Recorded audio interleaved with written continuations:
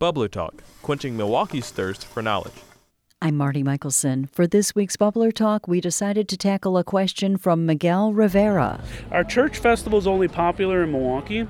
People from out of state always seem surprised by them. Miguel says he's been going to Catholic church festivals in Milwaukee since he was a kid.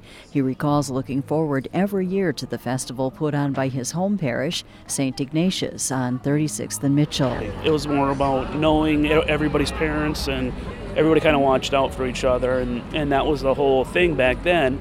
And then as you got older, obviously, it was the beer and the music and the whole thing, and the raffles and the games.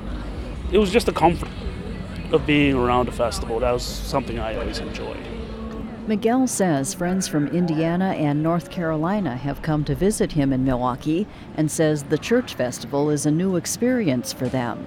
But to answer Miguel's question, no, church festivals are not just a Milwaukee thing. You can find them across the country. However, our festivals have some features that you may not find anywhere else. Good evening, ladies and gentlemen. Welcome to St. Gregory the Great. A big draw at this early fall festival on the south side, fish fry. I visited St. Gregory the Great Catholic Church Festival on a Friday night as dozens of people were spilling onto the grounds. Volunteers were serving up the meal. And if you want to grab your tartar, you want me to shut this up and put your tartar in there? No tartar. The traditional meal includes beer-battered cod, French fries, coleslaw, rye bread, and tartar sauce. Dick Greenwald says he's been coming here for 25 years, and the dinner is his favorite feature. Fish fry. It's really good. It is. And tomorrow night they got ribs. We'll be back for that. And just the games out there, too. We have fun walking around. St. Greg's hosts one of the city's longest-standing church festivals, dating back to the 1960s. Like dozens of others throughout the summer, it features beer tents, live music, rides, and a raffle. Jay Unora is chairman of the festival. He says it plays an important financial role for the church in that proceeds go toward helping its members. It allows us to support many of the different organizations such as Boy Scout, Cub Scout troop. We have a strong Girl Scout troop.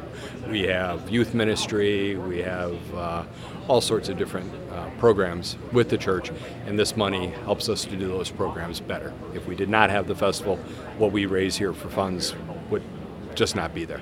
The Milwaukee Archdiocese has nearly 200 parishes throughout southeastern Wisconsin.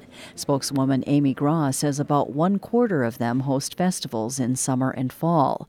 She says the festivals have become a Milwaukee tradition, and the future looks bright. There have been so many parishes within the Archdiocese that have had festivals for years and years, huge, and they just keep getting bigger and bigger. So I don't see them going away. I don't see them changing too much because people like them exactly how they are. That's why they've lasted. Some of these have lasted the test of time.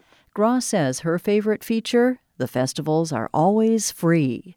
Marty Michelson, 89.7 WUWM, Milwaukee's NPR. Support for this season's Bubbler Talk comes from the Boys and Girls Clubs of Greater Milwaukee, serving more than 41,000 children and teens each year. Dedicated to providing safe spaces, academic enrichment programs, and fun environments. More at bgcmilwaukee.org. What have you always wanted to know about the Milwaukee area? Visit WUWM.com/BubblerTalk to submit your question.